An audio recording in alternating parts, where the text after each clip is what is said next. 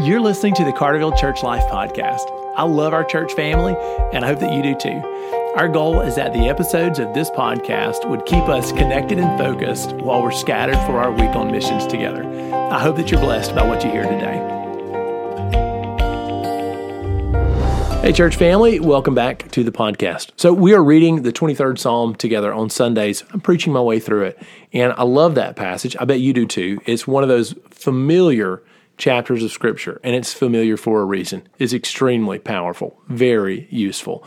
So as we tune into the podcast today, I want to talk about one concept that kind of stems out of Sunday's sermon. First, let me take a second to read the 23rd Psalm with you. The Lord is my shepherd, I shall not want. He makes me to lie down in green pastures. He leads me beside the still waters. He restores my soul. He leads me in paths of righteousness for his name's sake. Yea, though I walk through the valley of the shadow of death, I will fear no evil. For you are with me, your rod and your staff, they comfort me. You prepare a table before me in the presence of my enemies.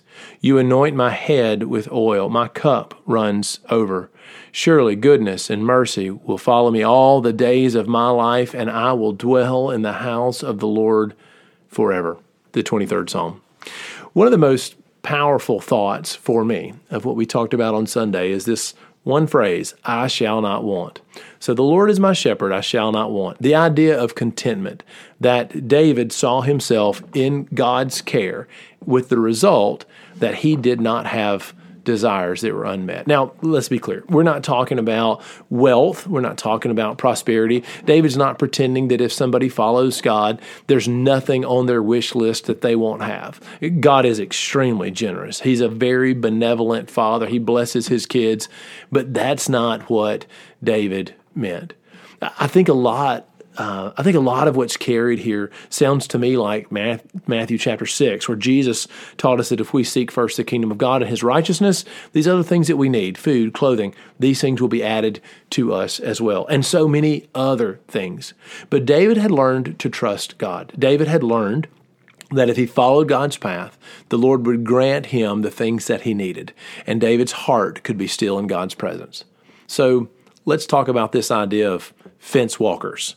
So fence walking is a nickname. It's a modern one. It's probably not anything that David would have ever thought about in their day where sheep would have roamed free. But a fence walker is a cow or a goat or a sheep that is constantly walking the borders, the boundaries of the fence. They're looking for weak spots, places where the fence is compromised, where there's a hole or a tear where they can get out, because a fence-walking animal, whether it's a sheep or a goat or a cow or what have you, is constantly looking for a way to get out. They are convinced that the grass is greener on the other side. No matter what the master has provided, no matter what the shepherd has given them in the boundaries of their fence, they're wondering what's out there, what's on the other side.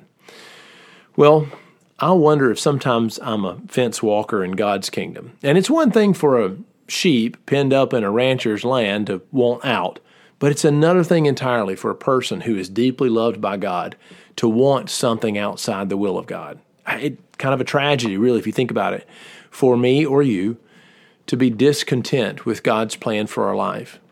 And I'm not saying that we should be content with where we are today. No, we should be transformed into the image of Jesus, chasing after that for which Jesus Christ has taken hold of us. Like, we should absolutely be pursuing Christ, not satisfied, not content, not settled with our spiritual growth. But let's be honest, most of the time when you and I are fence walking, we're not fence walking because of spiritual dissatisfaction. We're fence walking because we need somebody else to notice us. We want something that God isn't giving us, from young people that want popularity or status or success to adults who are achieving things in the workplace but want more recognition or more status. And I don't know about you, but I know that for me, when I read through the Scriptures, I see that true godliness with contentment is great gain, 1 Timothy 6. And I see that covetousness seems to be the root of all kinds of evil. Let's walk it through. Go back to the first pages of the Bible. Adam and Eve are in the Garden of Eden, and yet they cannot be content. God gives them every tree from the garden except the tree of the knowledge of good and evil. God has perfectly provided for his people, and he's given them one boundary. And yet with one boundary set in place, they could not be content. And I wonder if we translate that to you and to me, I wonder if we're the same. You know, the 10 Commandments ends with a commandment against covetousness, that we would not look at somebody else's possessions or family and desire it for ourselves, that we would not allow a root of jealousy and envy to take place in our heart, that we would root it out, and that we would be content. Yet it turns out to me that covetousness really does seem to be the root of all kinds of evil. In the book of Romans, when Paul the Apostle is talking about the way that sin awoke in our hearts, he talks about how covetousness was born, that he didn't know what it was to sin until the law said, do not covet, and then covetousness was alive. And it seems like that's the case. God gives us a boundary, and covetousness awakes. But how differently would our lives go if you and I could be content, if we could rest in the shepherd, if we could desire the kingdom of God first, foremost, and only, and allow God to add to this the things that he wants us to lead, the places he wants us to serve, the things that he wants to do.